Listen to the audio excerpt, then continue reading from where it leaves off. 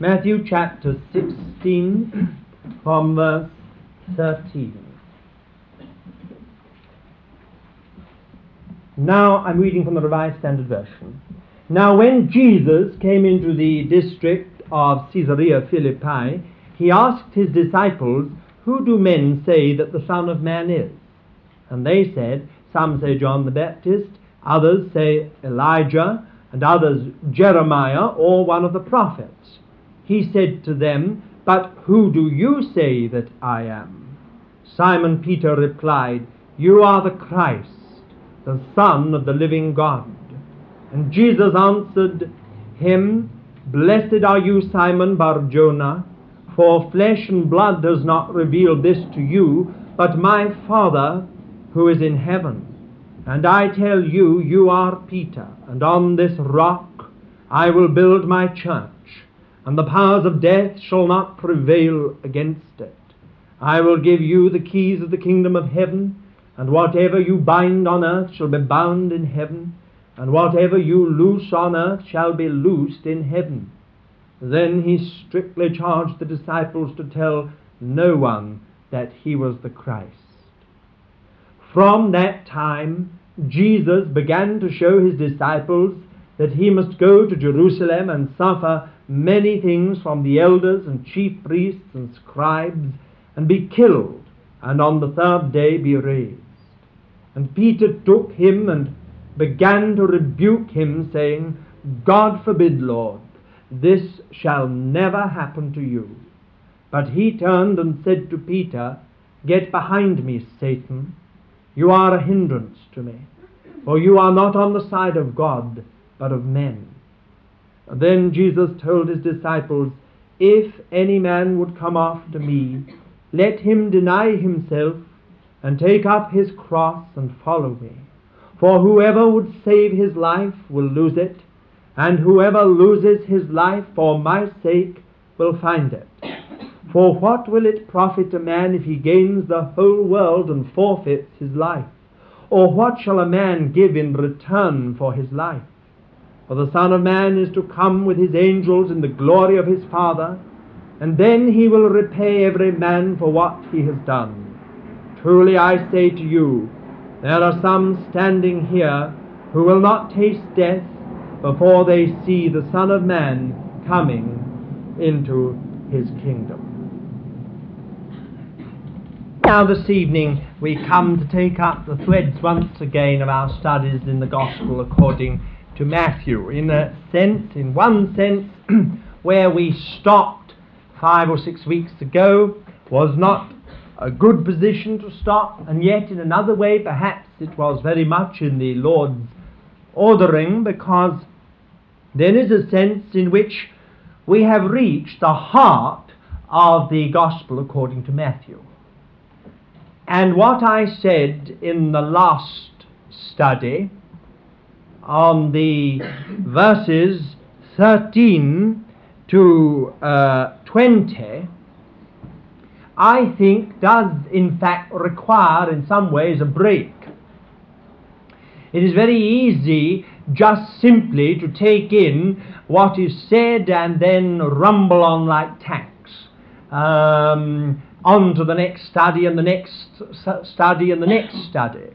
And whilst there is the value in something consecutive, there is also often a loss. Now this evening we come to take up those threads again. We are in the third major division of the Gospel according to Matthew. This one here, the realization of the kingdom to be through Calvary. That begins at Matthew chapter 16 verse 13 and continues to the 46th verse of the 25th chapter. That's the great division that we have commenced to study now. And you will see that there on that chart there are 2 subheadings.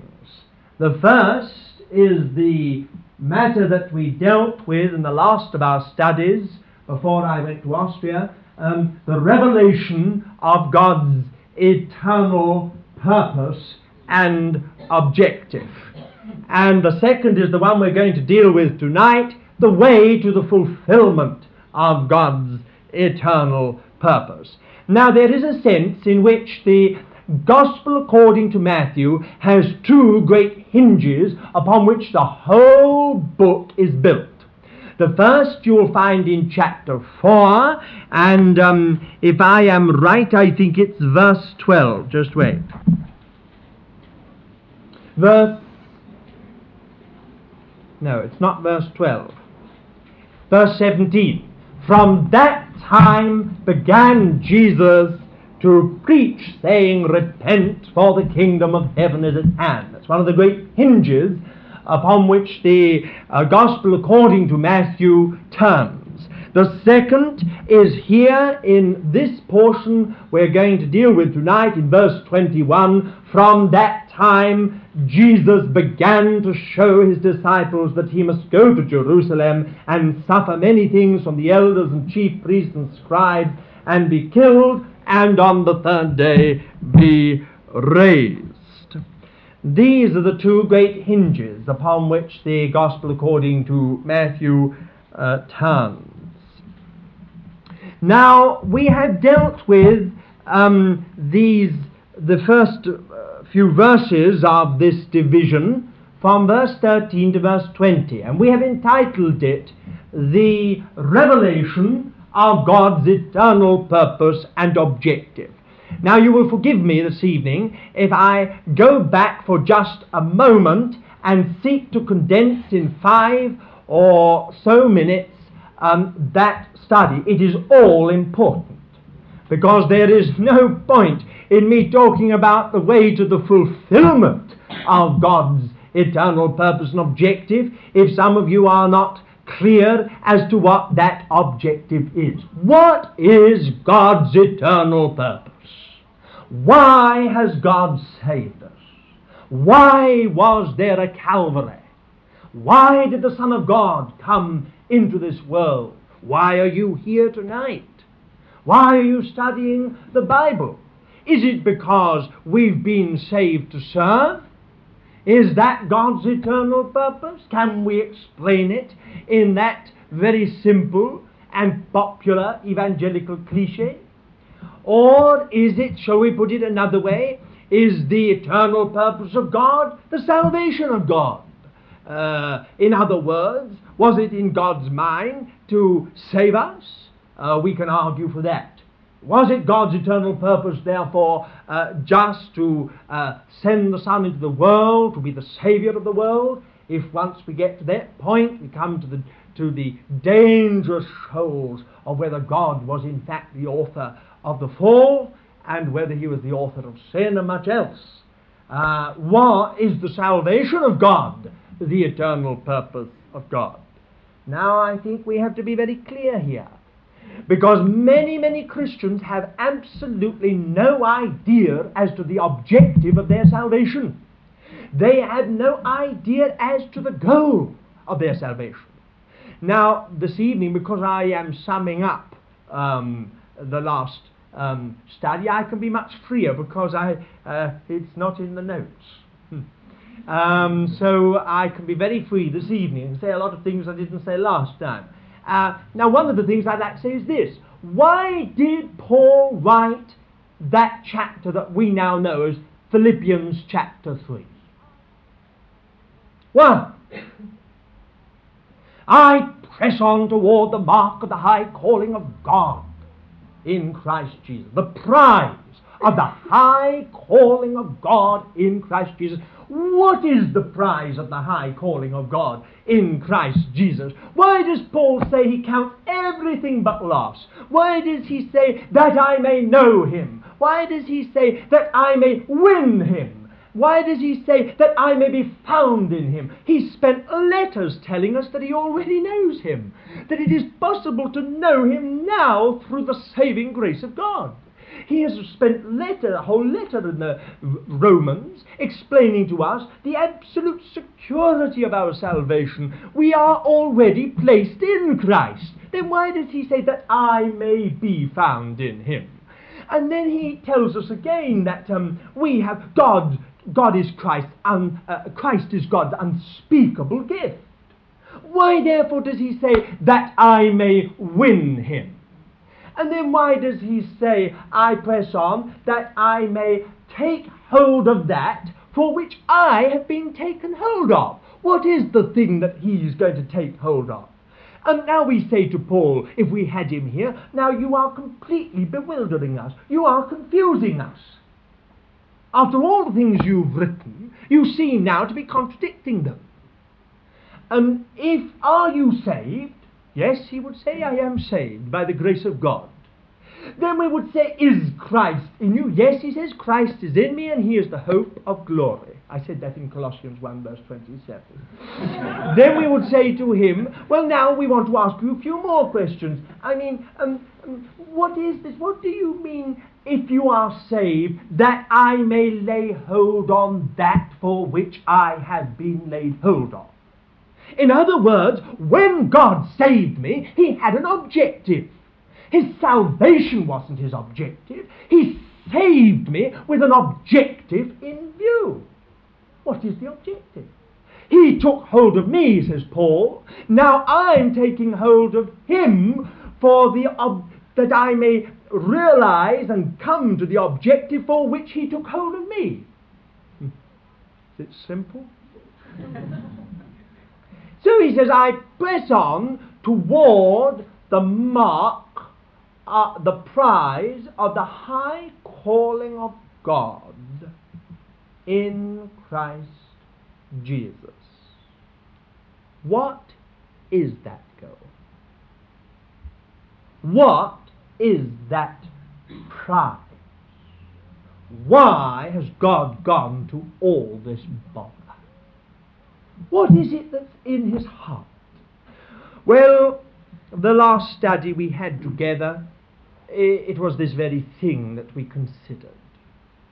For there is a very true way in which we can say that this 16th chapter of the Gospel according to Matthew is the Holy of Holies. It is as if the Lord Jesus, as it were, lifts the veil for us to see. Well, now, what is it? What is this eternal purpose and objective of God which he reveals? Well, we have it in Matthew chapter 16, and in the very well-known words, verse 18, upon this rock I will build my church. There in that simple statement you have the objective of God. Upon this rock I will build my church. And I have added to that the other statement, I will give unto thee the keys of the kingdom. I will give unto thee the keys. I will give unto thee the keys. But in a sense you've got concentric rings. You have Christ at the heart, then you have the church, then you have the kingdom, and then beyond that, everything else. Christ at the heart, and the church in him and he in them. And then beyond that, the kingdom, bigger than the church. And then beyond that, everything. If you can so put it like that, in one sense, outer darkness, if you like, whatever you like to call it. Now, what is this objective then of God? Is it a system? Is God interested in creating a system, a religious system, an organization, an institution? What is it that God has in his heart? What does God mean by the word church? For we have got so many extraordinary ideas that have come to be associated with the word church. We think of a building. We think of a building perhaps with a steeple, or we think of a building that is used for religious purposes. We speak of going to church, and so on. We say, I met so-and-so in church today, or all these kind of phrases which we don't find in the Bible at all. What is the church? The church is simply, basically, Christ himself. It is that you and I are in him and He is in us. And that an eternal union has taken place between God and you and God, and therefore between you and me and you. In other words, God in His grace has put us all in the one Christ, and He has put the one Christ in all of us. So there you have a twofold unity, a double unity. God is not interested in so much a system or an organization. Later on in our studies we shall have to deal with something of the earthly aspect of this. But the point is this: the church, the eternal church, that God has always had in His heart to have, which is called by various names. But perhaps the most beautiful of all is the description, the body of the Lord Jesus Christ, or the bride of the Lamb, the wife of the Lamb. Here then you have, in a simple term, what has always been in God's heart from the beginning.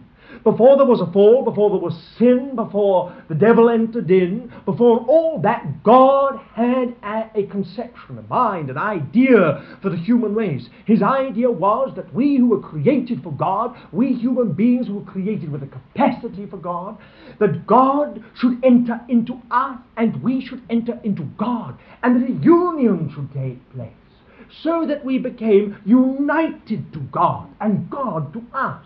And that is what God calls His dwelling place. God doesn't dwell in houses of bricks and mortar. God doesn't dwell in systems or organizations. God dwells in human beings. That's what God means by the church. And therefore this word church, ecclesia, is the called out ones, or those who are being called out. Now we have to be just a little careful of that, that we don't put the whole emphasis on the negative side, and just understand that God is calling out from all nations and tongues and kindreds, from sin, from darkness, from this world, from evil, just calling out to people. You see, there is a positive side to it. God has called us out of this world and into Christ. So in that letter in which the Apostle Paul deals most fully with this subject, the first letter of the Corinthians, he says at the very beginning of it these words, in 1 Corinthians chapter 1 verse 9, God is faithful, who has called you into the fellowship of His Son. Not fellowship with His Son, but the fellowship of His Son. The word is partnership in His Son, participation in His Son, sharing His Son. The word is koinonia. It just simply means that somehow or other we have all been called to be participants in God's Christ. That is not to take away from His unique glory or His unique position, but in the grace and in the mercy of God, He has called you and I to be part of the Lord Jesus Christ. We have become the body of the Lord Jesus Christ. If you like to put it in very crude terms, we have become the extension of the Lord Jesus Christ. This is God's eternal purpose and objective. This is the thing that God is driving at. It is the secret of all history. And furthermore, it is the secret of both Old Covenant and New Covenant. The elect people of God under both the Old and the New. So at the end of the Bible you have a city, and that city we understand to be the very dwelling place of God. It is like an electric light bulb. It is filled with blazing glory, radiance, absolute radiance of glory, having the glory of God. There is no need of sun, there is no need of moon, because God is the light and the Lamb is the lamp thereof. Now, when you turn off the electricity, you can see a transparent bulb, electric light bulb. You can see it quite clearly. There it is in all its naked ugliness. I don't think there's anything beautiful about an electric light bulb, really. There it is, you see it. Fitted into the lamp, turn on the switch, put on the switch, and suddenly there is a blaze of light. What has happened to the shape? The shape is still there. The glass is still there, but you can't see it. It's lost in a blaze of glory. Now this city is rather like that. It is, we are told, made of gold and precious stone and pearl, but the gold is so refined that it is transparent as glass, so that from end to end the glory of God shines through it, and everything is lost in the radiance of God's manifested presence. You see, glory isn't a thing, it's a person. It is just the very presence of God manifested. Now that city which Abraham sought, we are told in Hebrews 11, he sought for that city which has the foundations, that city that the people, all the saved people of God under the old covenant sought for, that city that we have been told, ye have come unto Mount Zion, and so on in Hebrews chapter 12. That city, we are told, has gates, and on the gates are written the names of the 12 apostles. Those 12 apostles represent the elect, the saved people of God of the new covenant. But we're told that the foundations of the city, of which are 12, are written the 12 names of the tribes of Israel, the 12 patriarchs, which symbolize for us the people of God under the old covenant. So at the very end of the Bible, you have this objective of God realized. And in almost the last verses of the Bible, we have that wonderful little phrase, the Spirit and the bride say, come. It's an extraordinary statement. The Spirit and the bride say, come. The Bible opens with the Holy Spirit hovering over a chaotic void. No light, no life, really, just chaos, confusion, darkness. The Bible ends with the Holy Spirit in perfect rest, with the object of everything at his side. The Spirit and the bride say, come. Symbolically, it speaks of the objective and purpose of God absolutely secure. Now the book of Revelation begins with 7 churches which are selected to be representative of all the churches on earth. There is the church here, and there's the church there, and there's the church there, and there is the church there. With all their sin and all their failing, they are true, functioning churches, which is more than we can say for many places today. They have not yet departed from the foundation, although upon that foundation there is much that is bad. Now the Lord speaks of those churches, and he says that there are 7 golden lampstands, or candlesticks as it puts in the Authorized Version, more correctly lampstands as in the Revised Version and the Revised Standard Version. Now then, some of you have asked me more about the lampstand, and I'm not going to spend this evening talking about the lampstand, but I am going to just say this for you, for anyone who would like to think about it and explore it in the Word of God. You want to know, what does the Lord mean when he says, I've set before thee a golden lampstand? What does it mean in that chapter in Zechariah about the golden lampstand? Well, it is a very interesting fact that it cannot just be simply the church, because the Lord says to the church at Ephesus, I will remove thy lampstand from its place. I take it that the services, even the prayer meetings, the whole thing will rumble on. But the candlestick's gone. It's been removed. What is that lampstand?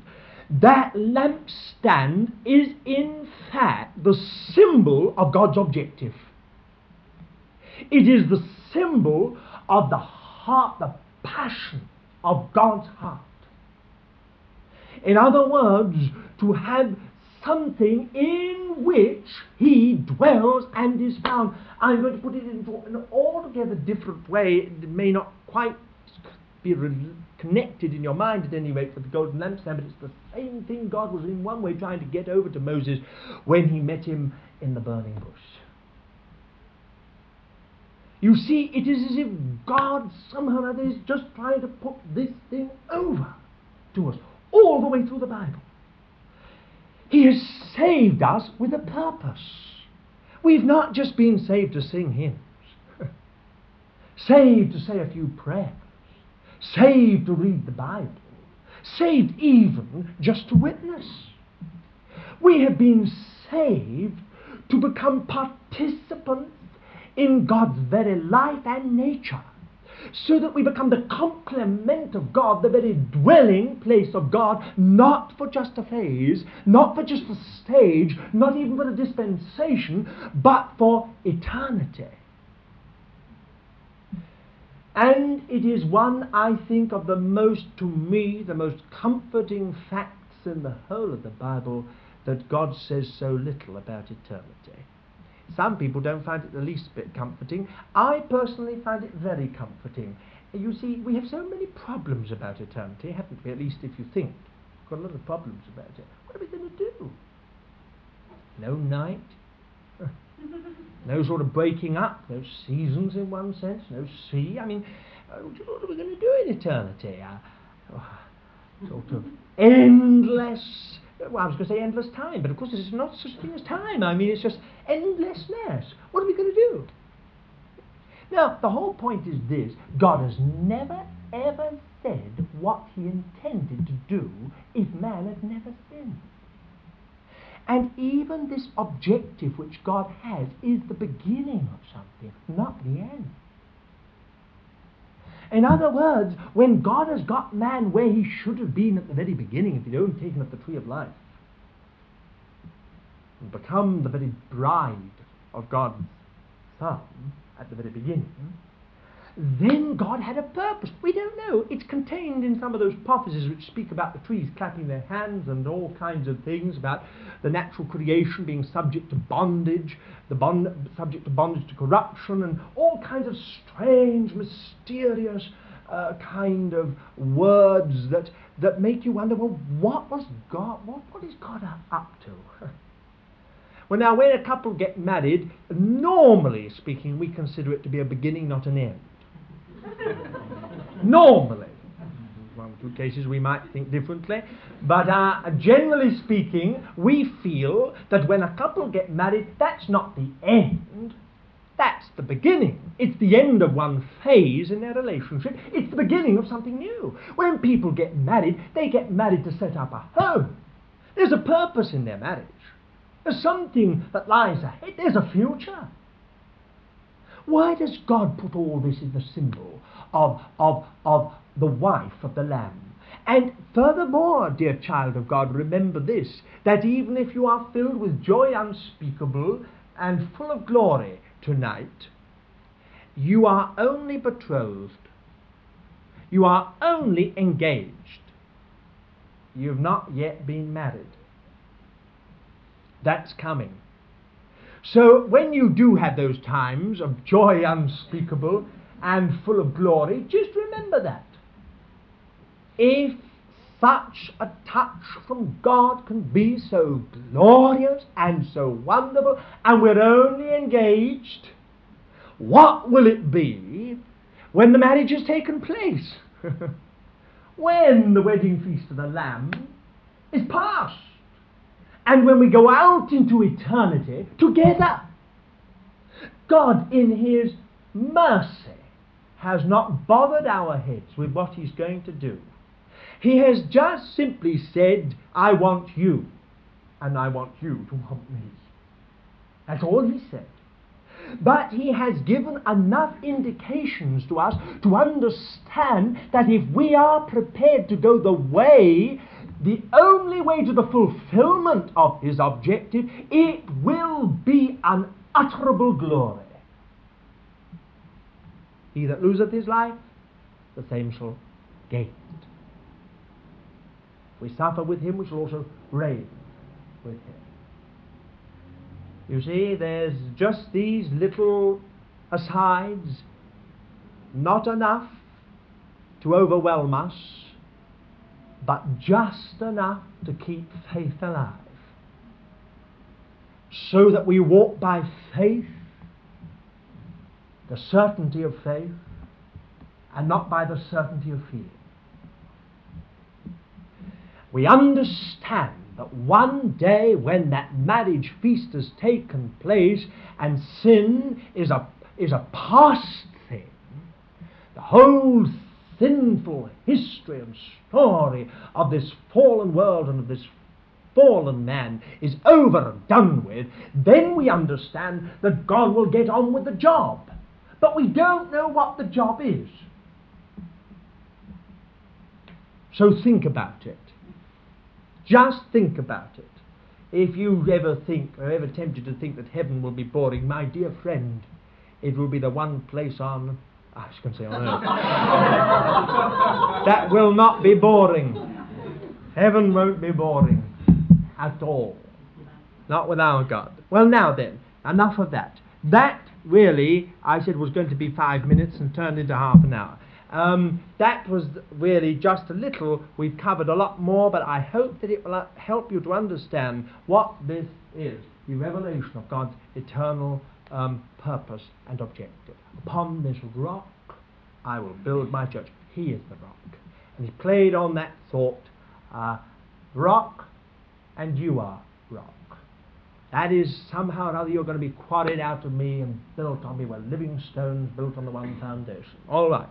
Now this evening, let us move on to this next little portion. I have deliberately this evening don't intend to go beyond it. These few verses from verse 21 to 28, 7 verses, which along with these other verses from 13 to 20, another 7 verses, are the very heart of this gospel, the way to the fulfillment of God's eternal purpose. Now, I want to put it like this. How could such a purpose, such an objective be secured? How is it possible for fallen man, controlled and enslaved by the powers of darkness and evil, by Satan himself, fathered by the devil, how could it possibly be that those fallen men and women could be delivered and brought into God's kingdom? And more than that, how could this church, which is the objective of God, be obtained and completed? How is it possible? In these few verses, these 7 verses, Christ begins clearly now to reveal the only way such a purpose could be secured. Calvary was the only way. Now, if you take your Bible, I want to read to you a few scriptures. Calvary was the only way that purpose of God could be fulfilled and that objective realized. Colossians chapter 1. Colossians chapter 1.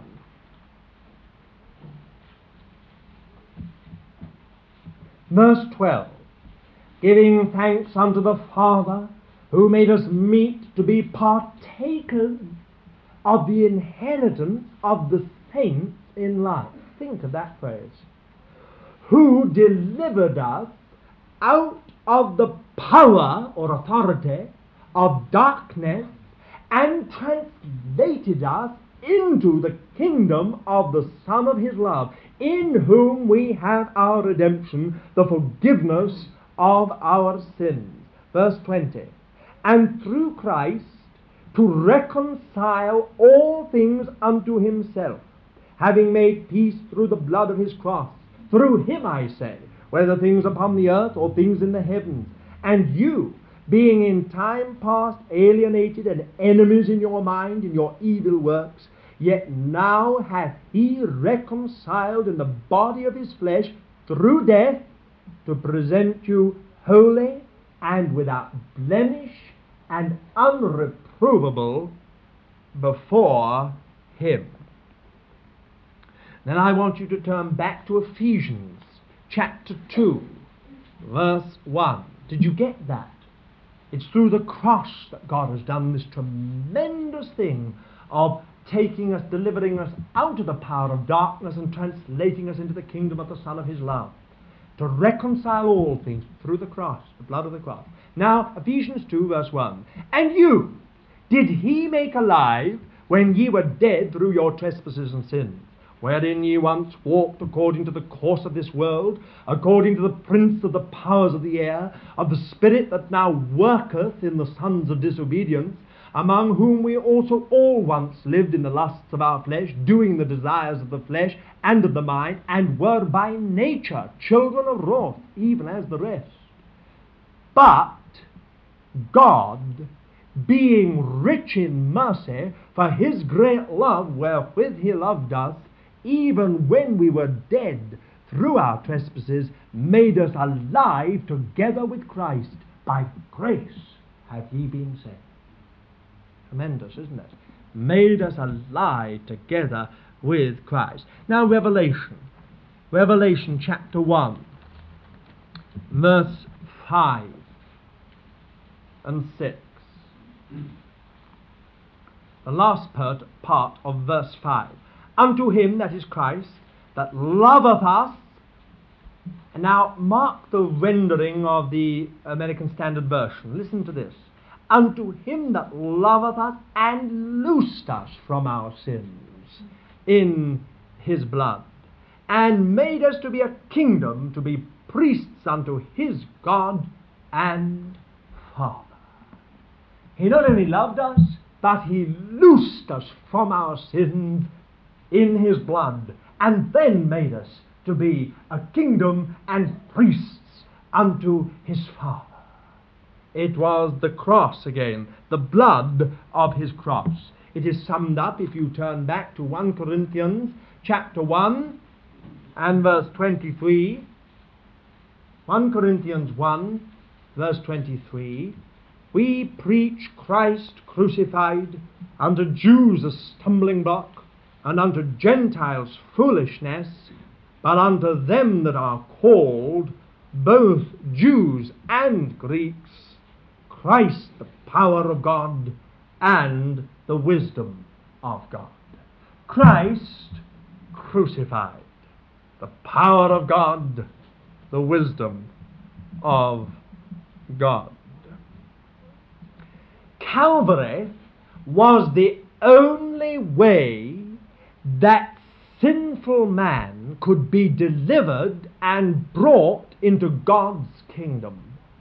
It was the only way that the church could be obtained and built and perfected.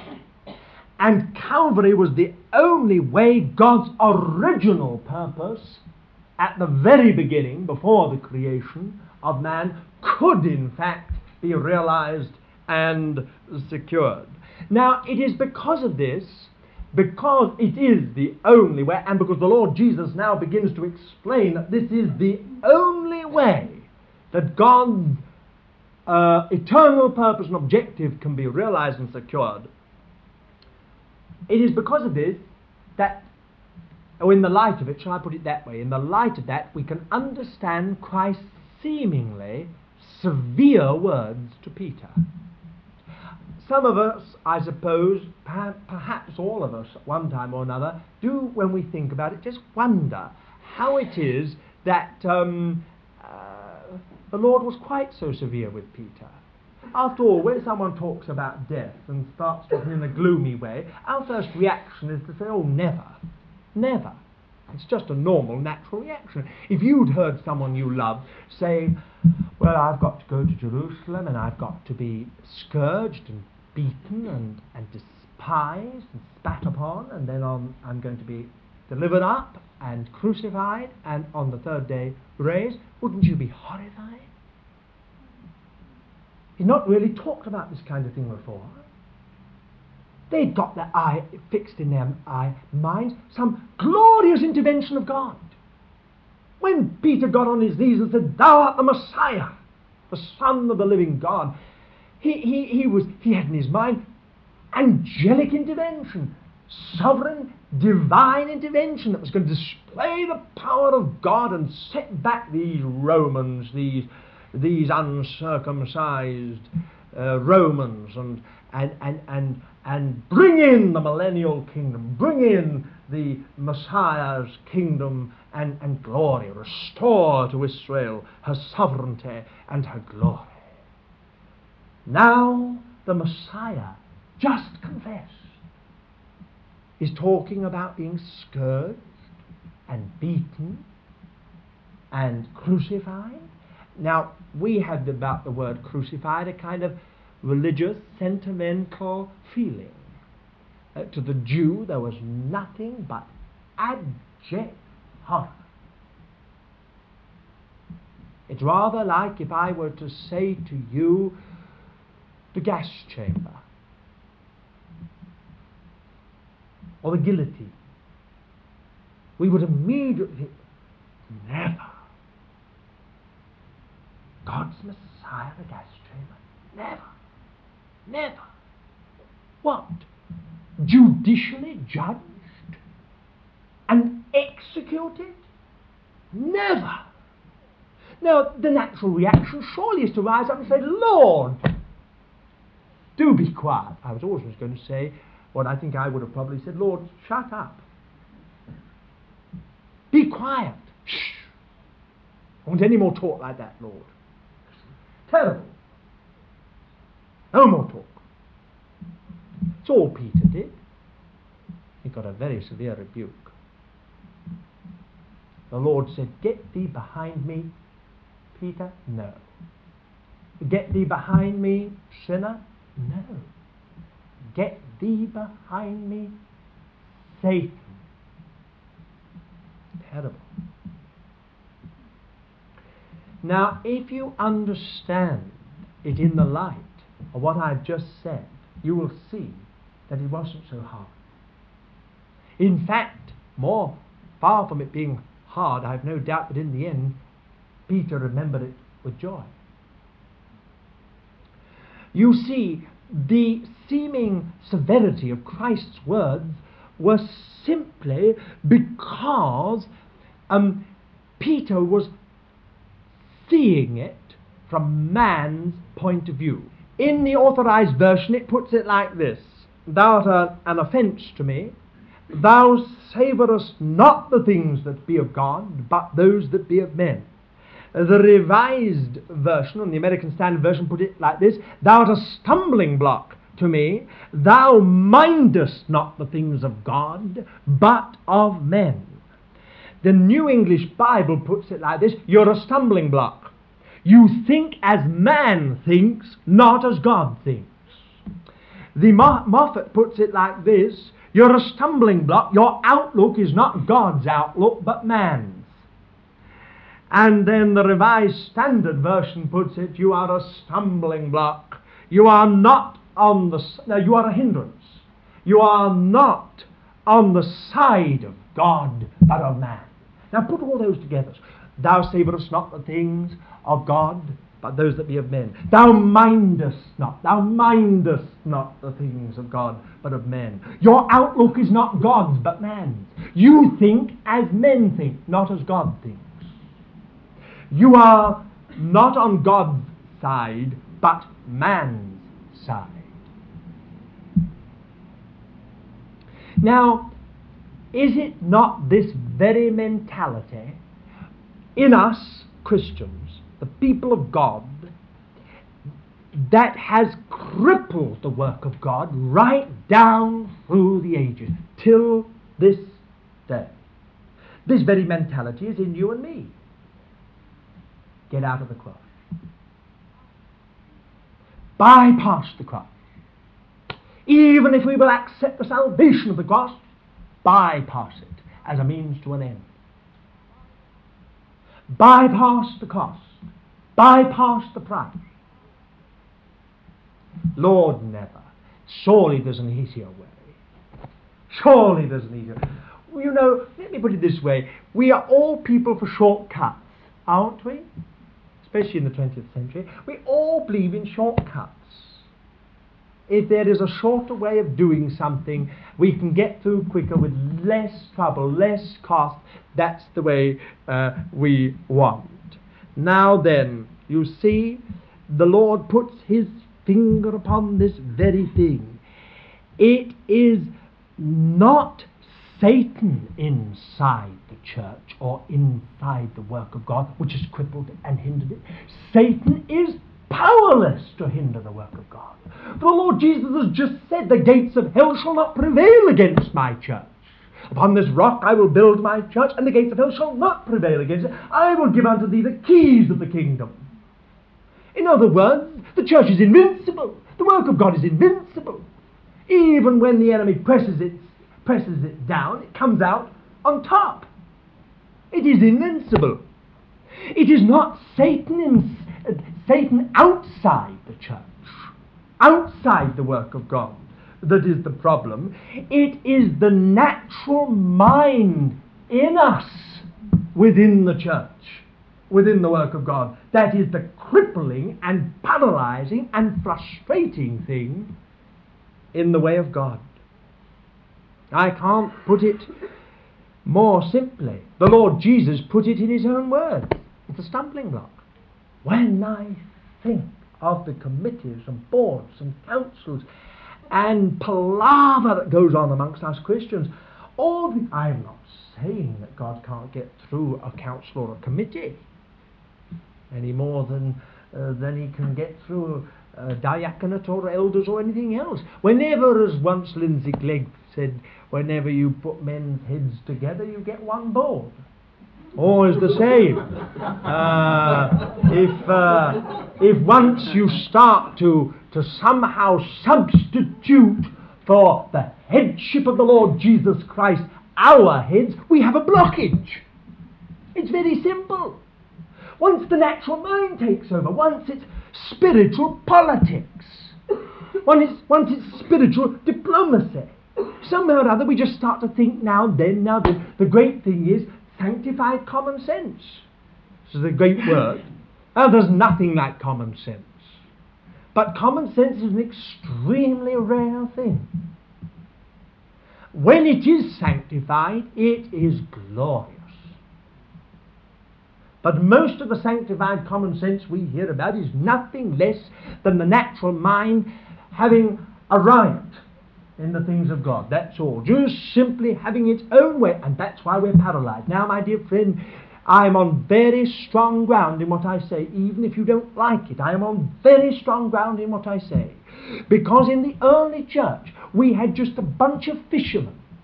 No great councils, no great committees, no great sort of wealthy people pouring money in, no such thing.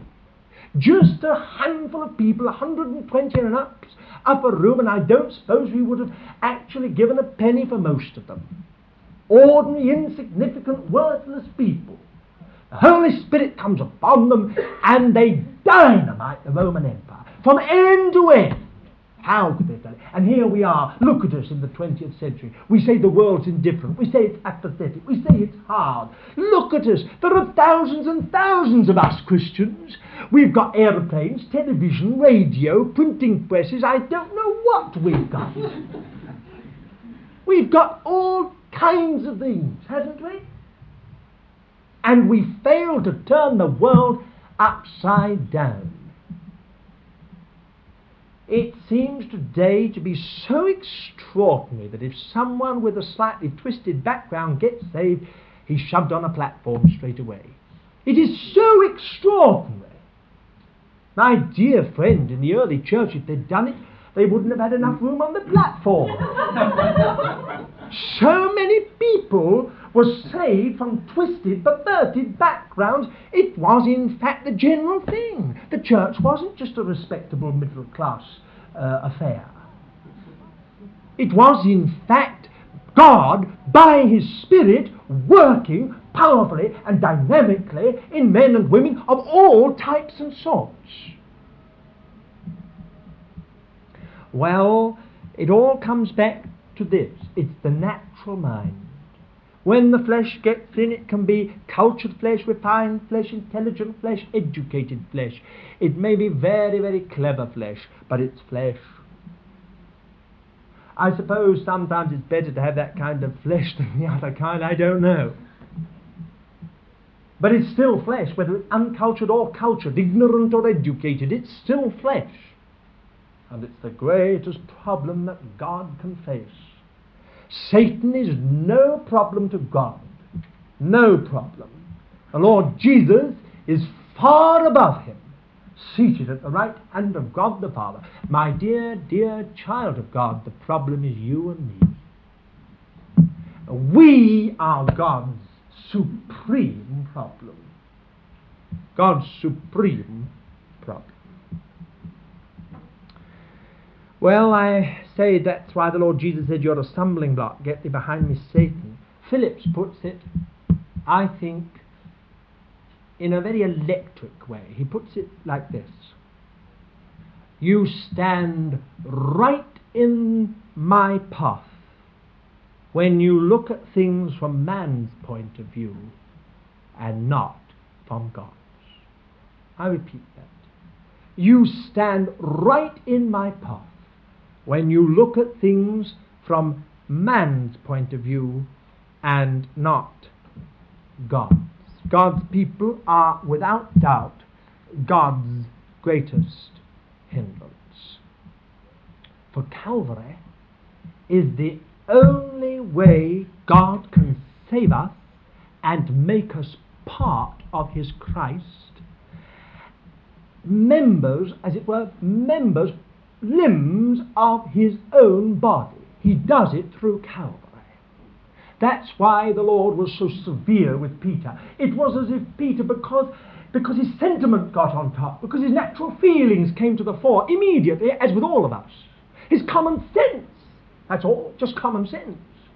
He flung himself on the Lord and said, never, God forbid. The Lord said, Peter, you're a stumbling block. This kind of thing is a stumbling block. You want to get into the kingdom? You want to become part of this church? You want to be a member of my body in the end? Then, dear Peter, there's only one way. You can't stop me. You mustn't stand in my path. There's only one way, Christ. But I would like to say more than that. It's not just a question of getting us saved. So glorious is this union which God has achieved through the work of Calvary, Christ's work on Calvary, that it's a vital union with God. So tremendous is the nature of that union that in Ephesians 2:6 we are spoken of as being seated with him in heavenly places in Christ. Seated with him. Already we're reigning with him. So that in that vision in the book of Revelation it says, and they reign upon the earth. It's already started. Spiritually the reign has started. The union is so tremendous that because the head is on the throne, we reign. Because we're the body, we're joined to the head, we reign. So it is not only that we're saved through Calvary, for if that union with Christ is to be a living, practical reality. And I think all of you realize that the Christian life is nothing without union with Christ. It is all up here. It is just glorious ideal. Wonderful principle. And no practical reality. It is that union with Christ which gives the living, practical reality to all that we read in the Bible. And what is the church? In concrete terms, if it is not union with Christ, the church isn't that we just come together and meet. Anyone can do that. Stamp collectors can do that. Anyone can do it. You can have a membership roll, you can have a collection, you can have special business meetings, you can have a board of administrators and all the rest of it. Is that the church? Never. church may have to have certain functions and certain offices and all the rest of it. That is another matter. But principally, supremely, the church is an organic thing. It's a living thing. It is a question of being in union with Christ. Because you are in union with Christ, I am in union with Christ. We are in union with one another. We are in a union. We are in an entity. We are part of Christ. We are members of Christ and therefore members one of another. It's as simple as that. Because my fingers are members of my body. They belong to my feet. They do not belong to Ron's feet. His fingers belong to his feet. Why? Because they're in his body. My fingers are in my body. They belong to my feet. My feet, my fingers belong to each other. My whole body belongs to each other. All the members belong to each other. Why? Because they're in my body. They're in a living unity, an organic entity. And so it is with the church. You see, if this union with Christ on the personal level, which is the Christian life, and on the corporate level, which is the church, is to become a living, practical reality, then we must know the cross in our daily experience. And that's why the Lord Jesus says in verse 24, straight after this matter of Peter being a hindrance, he says, if any man would come after me, let him deny himself, take up his cross, and follow me. For whoever would save his life will lose it, and whoever loses his life for my sake will find it. It is God's only way to kingship. You see, there is an idea prevalent amongst Christians that just because we're all saved, one day we're all going to have crowns. It is a false idea.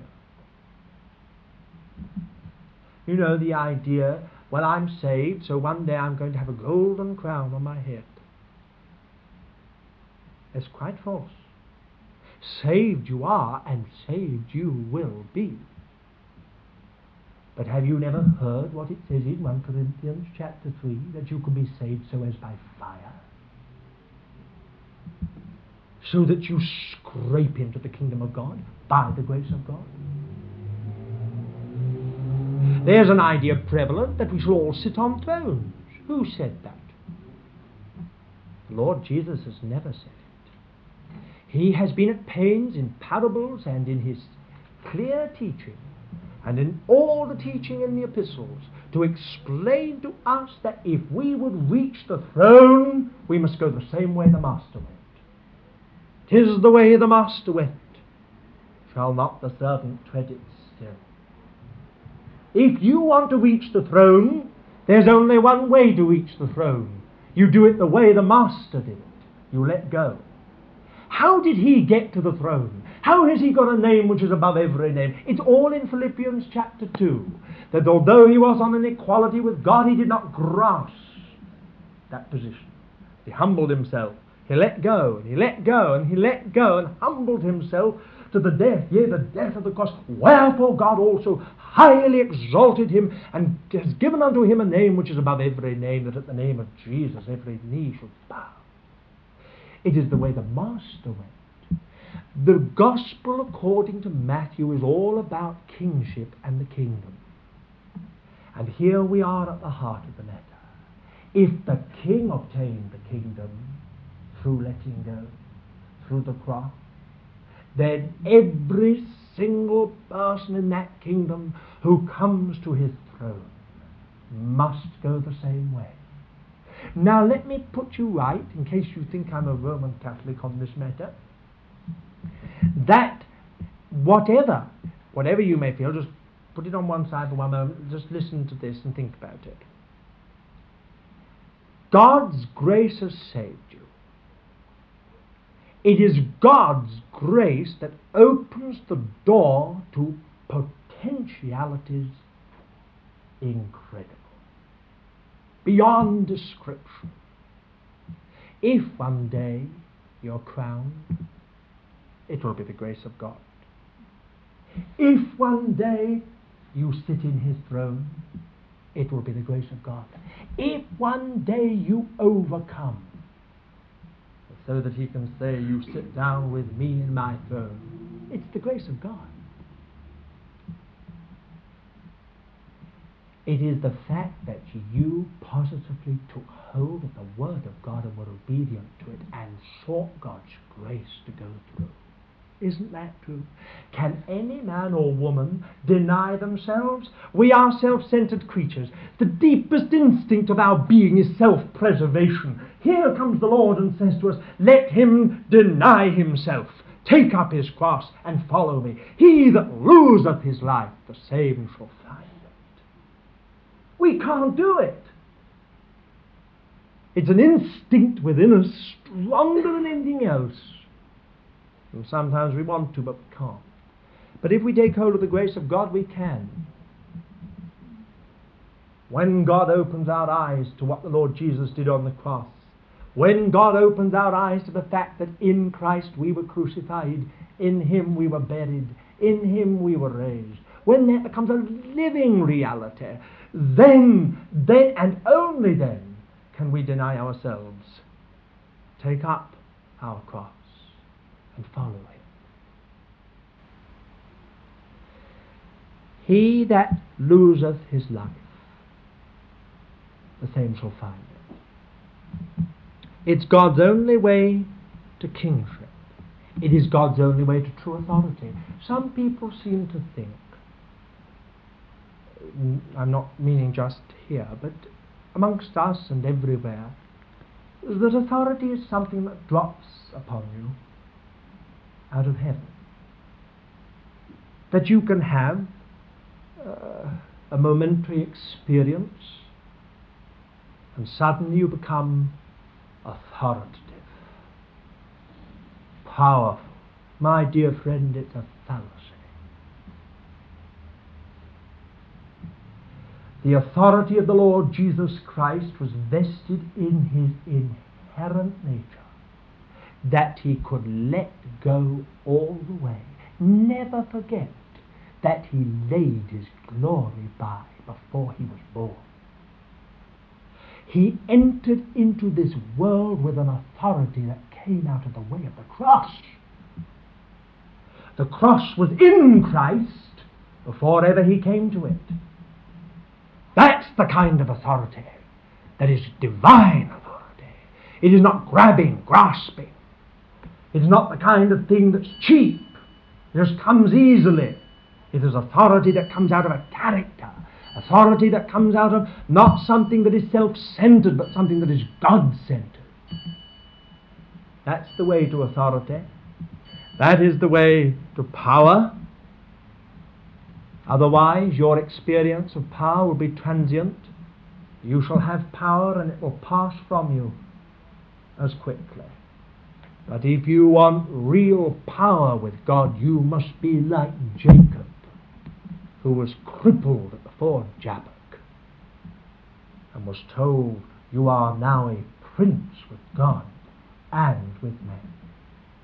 That's the cross. It was a permanent experience. And then again, if you want to get to the throne, if you want to get to the crown, if you want to get to the bride, if you want to get to the glory of God in that way, that full way, I don't just mean an initial way, but in a full way, the way, Calvary. And the Bible is full of it. Go back and read your Bible. Go back and read the epistles. If we suffer with him, we shall reign with him. And so it goes on, letter after letter, portion after portion.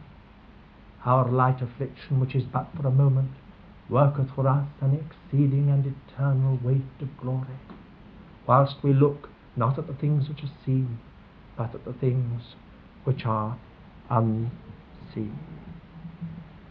To know the cross in experience is to be on God's side. Otherwise, though we're saved, we are a continual hindrance to him. We are in his path. We know it all. Oh, God preserve us. We know it all. So many of God's children don't know the eternal purpose and objective of God That's a tragedy. But there is a double tragedy. Many who do not know and experience the way to its fulfillment. I think there is nothing more terrible than to know God's purpose and objective, and to be able to talk about it and preach about it and do many other things, but you don't know and experience the way to it. Clanging cymbal, or a noisy gong, empty drum. That's all. You see, we know it all, but we block His way continually. It's just us. It is the losing of our lives that is the price. And if we are honest, this is the thing that we all shrink from.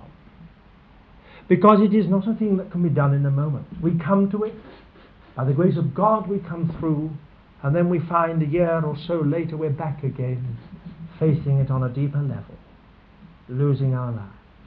He that loseth, not he who is lost. He that loseth his life, the same shall find it. We have to lose it, and lose it, and lose it. But every time we lose it, we gain. That's the whole principle. And that's what the Lord Jesus is trying now to explain to His disciples. He's unveiled to them, He's revealed to them the eternal purpose and objective of God. Now He seeks to show that the only way to achieve that end, to secure that objective, for the fulfillment of that purpose, is through Calvary. And in the end, it is the losing of our lives personally and together which determines everything, whether on a personal or a corporate level. Do you know, dear child of God, I think a lot of your problems and my problems would be solved tonight if it dawned on us. There are people here and elsewhere all the time trying to seek a shortcut. There are no shortcuts. Settle it. God has no shortcuts. His only shortcut is to lose your life. That is His only way to glory. Settle it. Otherwise, you become a plaything for the enemy. You are seeking an experience that somehow or other will deliver you from the discipline of the cross, will deliver you from facing yourself. Oh, dear friend, it happens again and again amongst us Christians. We're wanting something that will just somehow be a spiritual form of escapism. We don't have to face our ugly selves. We don't have to discipline them. We don't have to take any steps at all. We're going to be changed in an instant. Suddenly we're going to wake up the next morning different people. Has it ever happened? Has it? Never. Never. It has so happened that in a moment of time someone has seen something. And what they have seen has meant that something has happened in the deepest level of their being, which is forever. That's what we all long for. But we get mixed up. And in our getting mixed up, we go over into error. So that what we're looking for is something that will be a substitute for the cross. Will be a bypassing of Calvary. If I can put it this way, Pentecost without Calvary. You can't have it, dear child of God. You just can't have it. There is a Pentecost. A true Pentecost, a real Pentecost. And if we don't have Pentecost, we can do nothing. But that Pentecost lies through Calvary. When you lose your life, you gain something. When it's on that level, what you gain is forever. It's genuine. Oh my, how it would settle things for us. We want homes. We want enlargement. We want this. We want that. We want the other. Today we've been asked to take two boys from tragic backgrounds and we can't do it. Tragic backgrounds. Some of us have been asking the Lord to provide us with homes and so on that we can help for ages. Now, my dear friend, don't you think sometimes at the root of the problem is just this: we're not prepared to lose our lives? Right down at the heart of the whole thing lies this simple little issue. But it is a tremendous issue. Are we prepared to lose our lives? Because that's what it means. God can't give us these places. Why? Why can't He give it to us? Because He knows that we have romantic ideas. It's only when a person loses their life, really loses it, they can be safe in the service of God. They can become a doormat. They can be used here, sent there, brought back here, overlooked, not thanked, and all the rest of it. But they go through and on. It doesn't mean it doesn't hurt them. But they go on. It's the key. We love to find scapegoats for things, you know. Always there's someone else who's a scapegoat, something else, some circumstance, something. But my dear friend, in the end, all the thing comes back to you and me. That's where the scapegoat is. Inside. Well, now then, let's close there and say that, you know, the Lord Jesus encourages us at the end of these few verses with these words that we normally apply to unsaved people in an evangelistic service. What shall it profit a man if he gain the whole world and lose his own soul or life? What will a man give in exchange for his life? Why do you think the Lord said this here? I tell you why. He wanted to encourage us.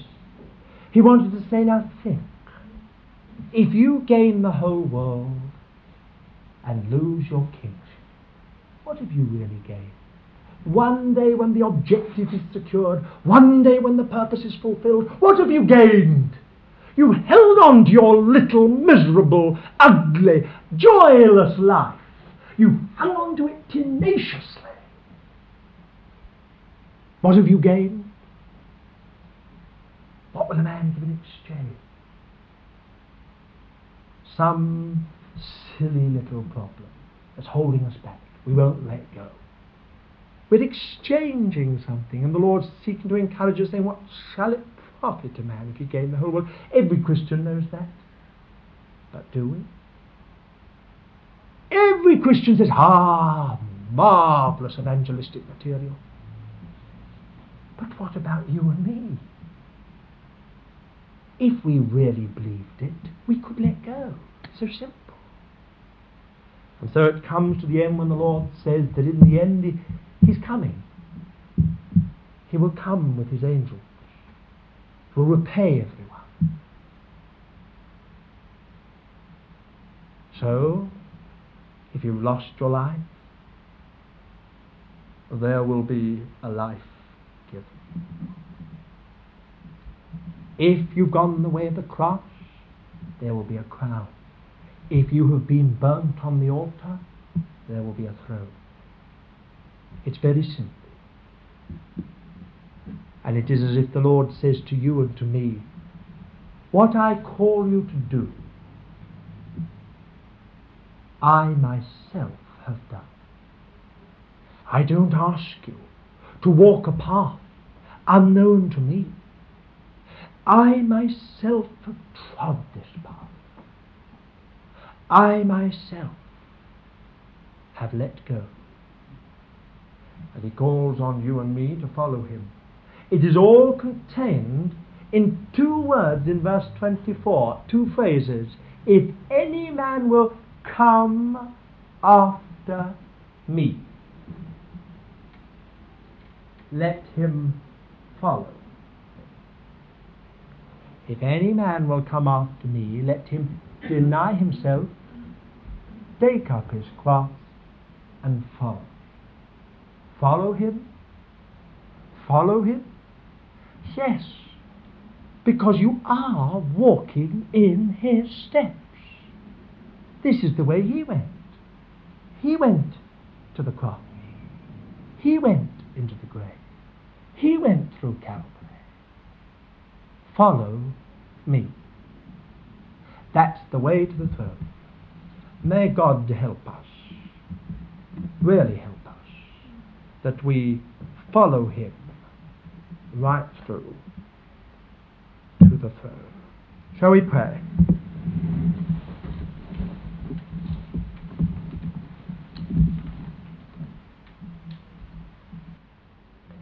Dear Lord, we all long that one day we shall really be in everything thou hast ever desired for thy people. But Lord, thou knowest there is a price, there is a cost. We pray, dear Lord, that thou wouldst help every single one of us to be those who not only understand that way, but who by thy grace go that way. We want to be filled with thy Spirit. We want to be empowered by thy Spirit. We want the Lord Jesus to be manifested in us, not only personally but corporately. Oh Lord, thou knowest the issues in all our lives. We pray that thou wouldst bring us to the place where we let go, so that we discover. We let go of our own life and our own things and find thee. Lord, help us. We commit ourselves to thee. We need thy help and thy grace in the name of our Lord Jesus Christ.